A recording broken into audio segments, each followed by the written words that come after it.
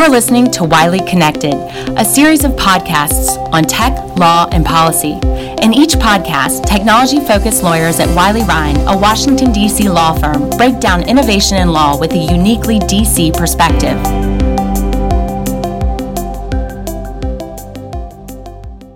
Hi, everyone, and welcome to the Wiley Connected podcast. I'm Matt Gardner. And I'm Megan Brown.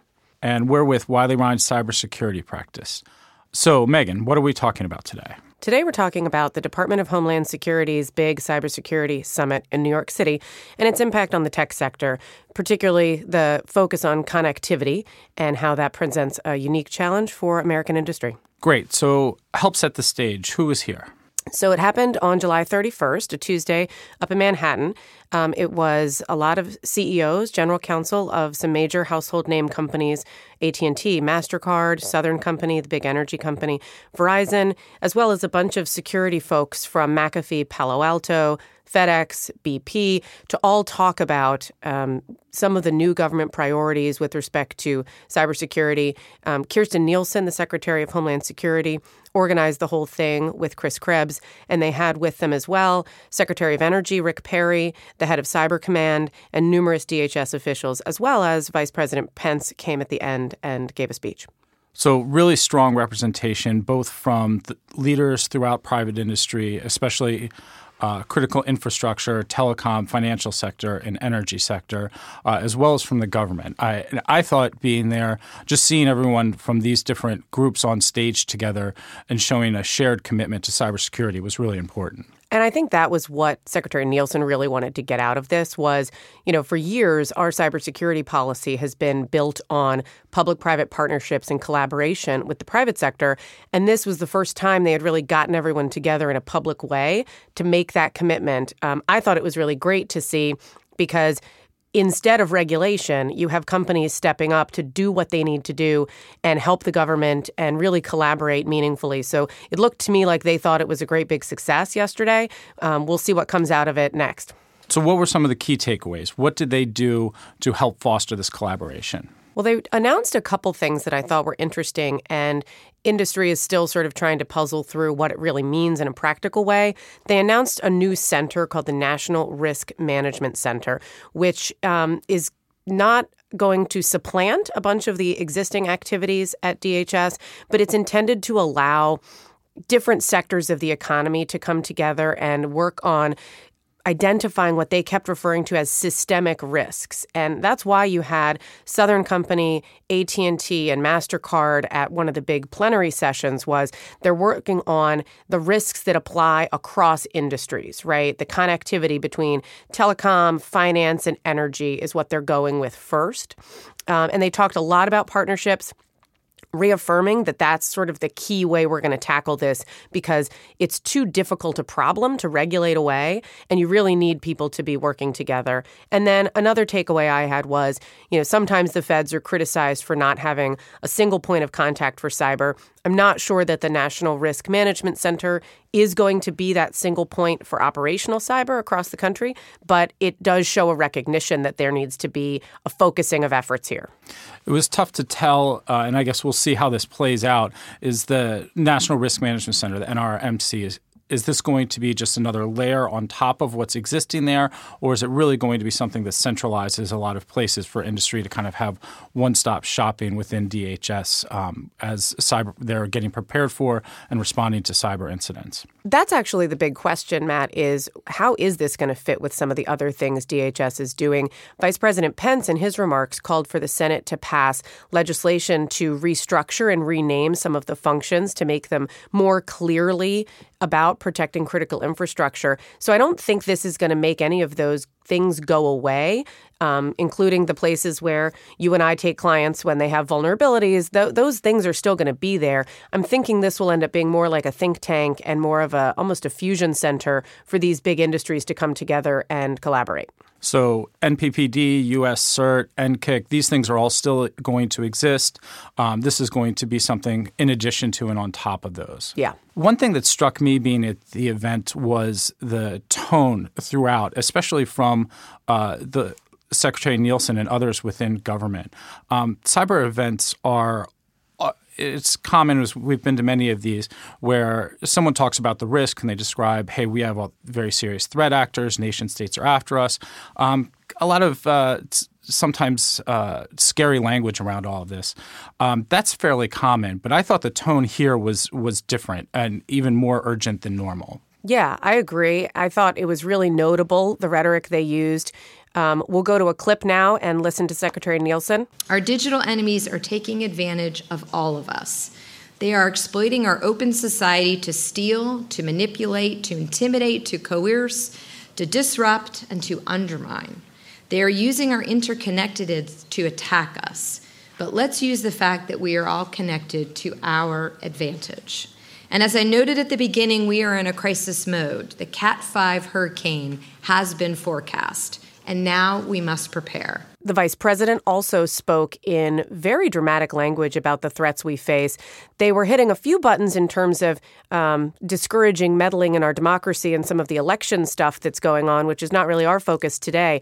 But they repeatedly referred to red lights blinking for a major cyber attack, crisis mode, and it definitely seemed like the rhetoric was ratcheted up from the government in a more unified way than I had heard. One piece that struck me with that was Secretary Nielsen, and we're standing very close to ground zero, mentioning that DHS was created to prevent another attack like September 11th, and that she felt that now Americans were more at risk from cyber threats than physical threats. Yeah, and I think part of that was to do a little scared straight with the private sector. Over the past few months, when I've been in discussions with DHS and others in government that do cyber, there seems to be occasionally a growing impatience about demonstrable results from the private sector or problems that persist, right? Concerns were raised yesterday about the Internet of Things, about different aspects of emerging technology and whether security is being adequately dealt with in them. So I think part of the rhetoric was to continue that pressure on the private sector that, hey, this is something you have to take seriously, and we're doing our part as the government. But you heard over and over again, we can't do this by ourselves.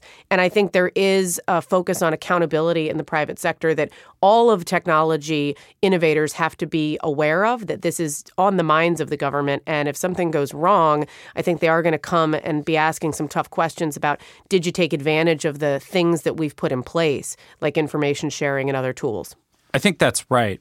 Part of what you mentioned earlier was that these partnerships between government and the private sector are designed to reject regulation in the cybersecurity space, but that is not letting private industry off the hook at all. And the government officials made it very clear that while they felt like they had a need to step up their game with sharing information, they also were going to put a lot of responsibility on the private sector to step up as well. But I do think overall it's a good story that industry can and should be telling. The CEO of Southern Company spoke about this. Kirsten, one other thing is really important here, and I think it's so valuable what you're doing today. So many times in America, and as I find it, I talk to folks, people are losing confidence in institutions and government, people that run them and all that stuff. And people are getting cynical. This is a way where we can teach Americans that, in fact, the administration is working, and Congress and everything else are working with private industry to make America better. It is a way to lean in and play offense. I think people are thirsting for those stories. And he was making the point that the private sector is already working effectively with the government and that we probably need to expand those partnerships and maybe be more proactive and creative about what we're doing to loop in some of the smaller groups that are within these industries that are so critical to the national security, but also smaller players in the tech sector that can benefit from a lot of these tools that are out there. That's exactly right. And I think that's another one of the points we heard throughout the day. For instance, the chief scientist at McAfee made a very similar point that private sector is already in the process of developing a lot of the tools that we need. Here's what he had to say. There's a lot of great work going on. You look at what HackerOne are doing, or Amazon, or McAfee. All of these industries, all of these parties are doing great work. And sometimes they sometimes can be disconnected. And so I think if we began to do more public-private partnerships together to identify where there is duplication, where we can pool resources, that for me is going to be imperative because, like you said, we've all got limited resources. How can we better utilize them as an industry rather than in specific sectors? So one thing that was really interesting about the summit was it was very positive. People were very enthusiastic about coming together with the government to partner on these really challenging issues, which are important to global competitiveness and our economy and all of that. But there wasn't a lot of discussion, and we don't want to rain on the parade. There wasn't a lot of discussion about the barriers that exist to information sharing, intelligence sharing, and collaboration. Matt, I'm curious what your takeaway is on some of that. I agreed. I mean, the one positive thing that both sides were saying was that we need to adopt a collective defense posture and share threats better in real time with more context. As you and I have seen working with clients, that's not often easy for clients to do with respect to the federal government. CISA, the Cybersecurity Information Sharing Act of 2015, definitely helped with respect to that. It is much easier to share cyber threat indicators and defensive measures with the federal government and others in the private sector. We still have clients, though, who are concerned about other agencies and the difficulties of meeting their expectations, which are not always totally clear, whether it's the Federal Trade Commission's reasonableness standard or the Securities and Exchange Commission's guidance about what to disclose and when about cyber breaches and risks and risk management. And then you always have the threat of state attorney general oversight. I did find it interesting. I participated in one of the panels with the general counsel of Verizon and Tom McDermott from the Department of Homeland Security. And we had a really interesting discussion about balkanization across international lines, across federal systems and agencies, and then domestically within the United States when you have states that are trying to regulate the internet as well. And this is sort of a systemic threat, I think, to the private sector in terms of how they're going to deal with cyber, is this concern that you might have many, many points of contact and lots of different regulations that pop up that you're trying to meet, but there's not one place to look to say, is what I'm doing reasonable? And I see that as a challenge for a lot of our tech sector clients. I agree. I thought the discussion on your panel was really interesting on that point. A lot of people have noted that the jurisdictions and legal requirements between, say, the United States, Russia, and China are obviously going to place inconsistent requirements on international companies. The Cloud Act was passed in part to try and address pieces of that, but that's just going to be a very challenging puzzle to solve in the short term. What was interesting on your panel, though, were the next two levels of balkanization and potentially conflicting legal requirements for companies, the state laws, and then within the federal government. It is a job in and of itself to just look through all the federal agencies and their best practices, recommendations, soft regulation that we're hearing, and try to figure out how to merge all of that in a coherent way. I totally agree, Matt. I think one of the nice takeaways, though, is the folks at the Department of Homeland Security understand that and are working to raise awareness throughout the federal government about the need to reduce overlap and balkanization and too many efforts. I mean, one of the things we see is there's just so many places that are addressing cyber right now. It can be hard for a company to know where to look. And DHS gets that and I think sees itself as stepping into that leadership role, particularly now where, there's not a cyber czar at the White House right now and others are looking for some agency to take lead. And DHS makes a lot of sense because they're not really a regulator. They're not going to come and hit you with an enforcement action or yell at you. But that was another theme that popped up is flowing from these partnerships. There needs to be the recognition that companies are doing their level best and, not re-victimize them by screaming at them when something goes wrong. I heard a couple of panelists address that, and I think that speaks to the mentality that some in government at DHS get right now, which is we're all on the same team here fighting against some pretty hostile adversaries that are looking to disrupt our economy and our systems of government. This isn't a time to sort of have a circular firing squad among U.S. industry. We all need to be pushing in the same direction. Absolutely. I mean, several people from the private sector recognized that and said, hey, look, we're trying to run our business. And at the same time, we're being attacked by very sophisticated nation states that are causing us very real damage. And if these were kinetic attacks that were causing physical damage, it would be akin to an act of war. And what would the response from government be there? And why should it be different here? And how that feels inconsistent with some efforts outside of DHS and the federal government to, as you said, re-victimize companies after an incident. I did like the rhetoric that they had about protecting American businesses and that we're no longer going to take lying down some of these attacks on U.S. corporations. We'll see how that plays out in the real world, but I thought the rhetoric was a welcome change to say, these are criminal acts by nation states against U.S. businesses that hurt America's economy and individual citizens' privacy and could be worse if you get to kinetic and other sort of disruptive attacks.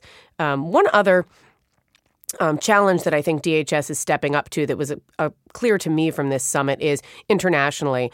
The international challenges that tech companies face as China pursues its cybersecurity law, the European Union, not just the GDPR privacy stuff, but on Internet of Things regulation. There's a whole emerging set of challenges to multinational corporations when it comes to cybersecurity. And I did appreciate that the Department of Homeland Security seemed to get that and is working with companies to try and champion our values abroad. So one thing as we move from this is a question of who should be participating with the National Risk Management Center as it gets stood up here in the near future and on what level. Megan, what are your thoughts on that? I think that's exactly the right next question, Matt, as folks look towards what comes after this summit. There's certainly hard questions for American companies about whether and how to engage with the federal government.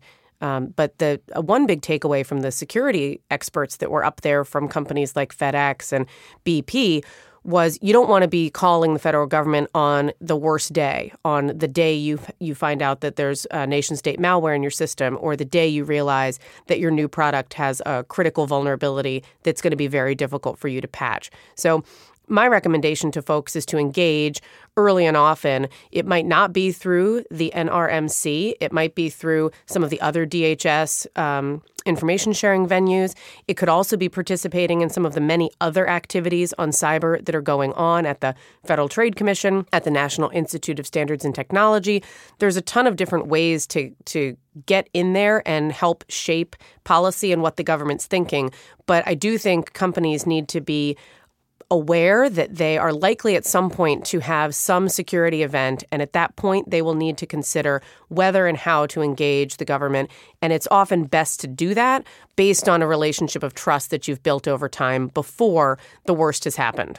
And that certainly is going to be true, more true for companies that are in the critical infrastructure space. In particular, the National Risk Management Center is going to be focused on initially on telecommunications, financial, and energy sectors, with the idea that it will expand to the rest of critical infrastructure over time. I think one thing to add, just so that we're not too much of a cheerleader for the government, is there are concerns when a company is going to go interact with the government. And so it's not a cavalier decision to pick up the phone and call the government or to engage in this. I'm heartened by the rhetoric that we heard, but there is still more to do to give companies security that the information they're sharing is going to be safe. There are constructs that can be used, but they're somewhat complicated. And then we do go back to that fundamental question we talked earlier about how do you change the culture of cybersecurity so that we're not re-victimizing companies once they've had a breach or, God forbid, have been attacked by a nation state. So going forward, I think we're looking for a busy summer and fall on cybersecurity. The rhetoric that we heard at the DHS Cyber Summit was certainly bracing in terms of the chance that there could be a serious cyber event that folks are worried about. But on a more mundane level, there's a lot of regulatory activity and government activity that folks need to be paying attention to. We're certainly going to be paying attention to it. All right, well, that does it for this podcast on cybersecurity and connected tech. Thank you very much for taking the time to join us. We look forward to future podcasts addressing cybersecurity issues that affect the tech sector and critical infrastructure. And since we're lawyers, we have a quick disclaimer. The material contained in this podcast has been gathered by Wiley Rein for informational purposes only, is not intended to be, and is not considered to be legal advice. Transmission is not intended to create, and receipt does not establish an attorney-client relationship. Legal advice of any nature should be sought from legal counsel. Thanks very much.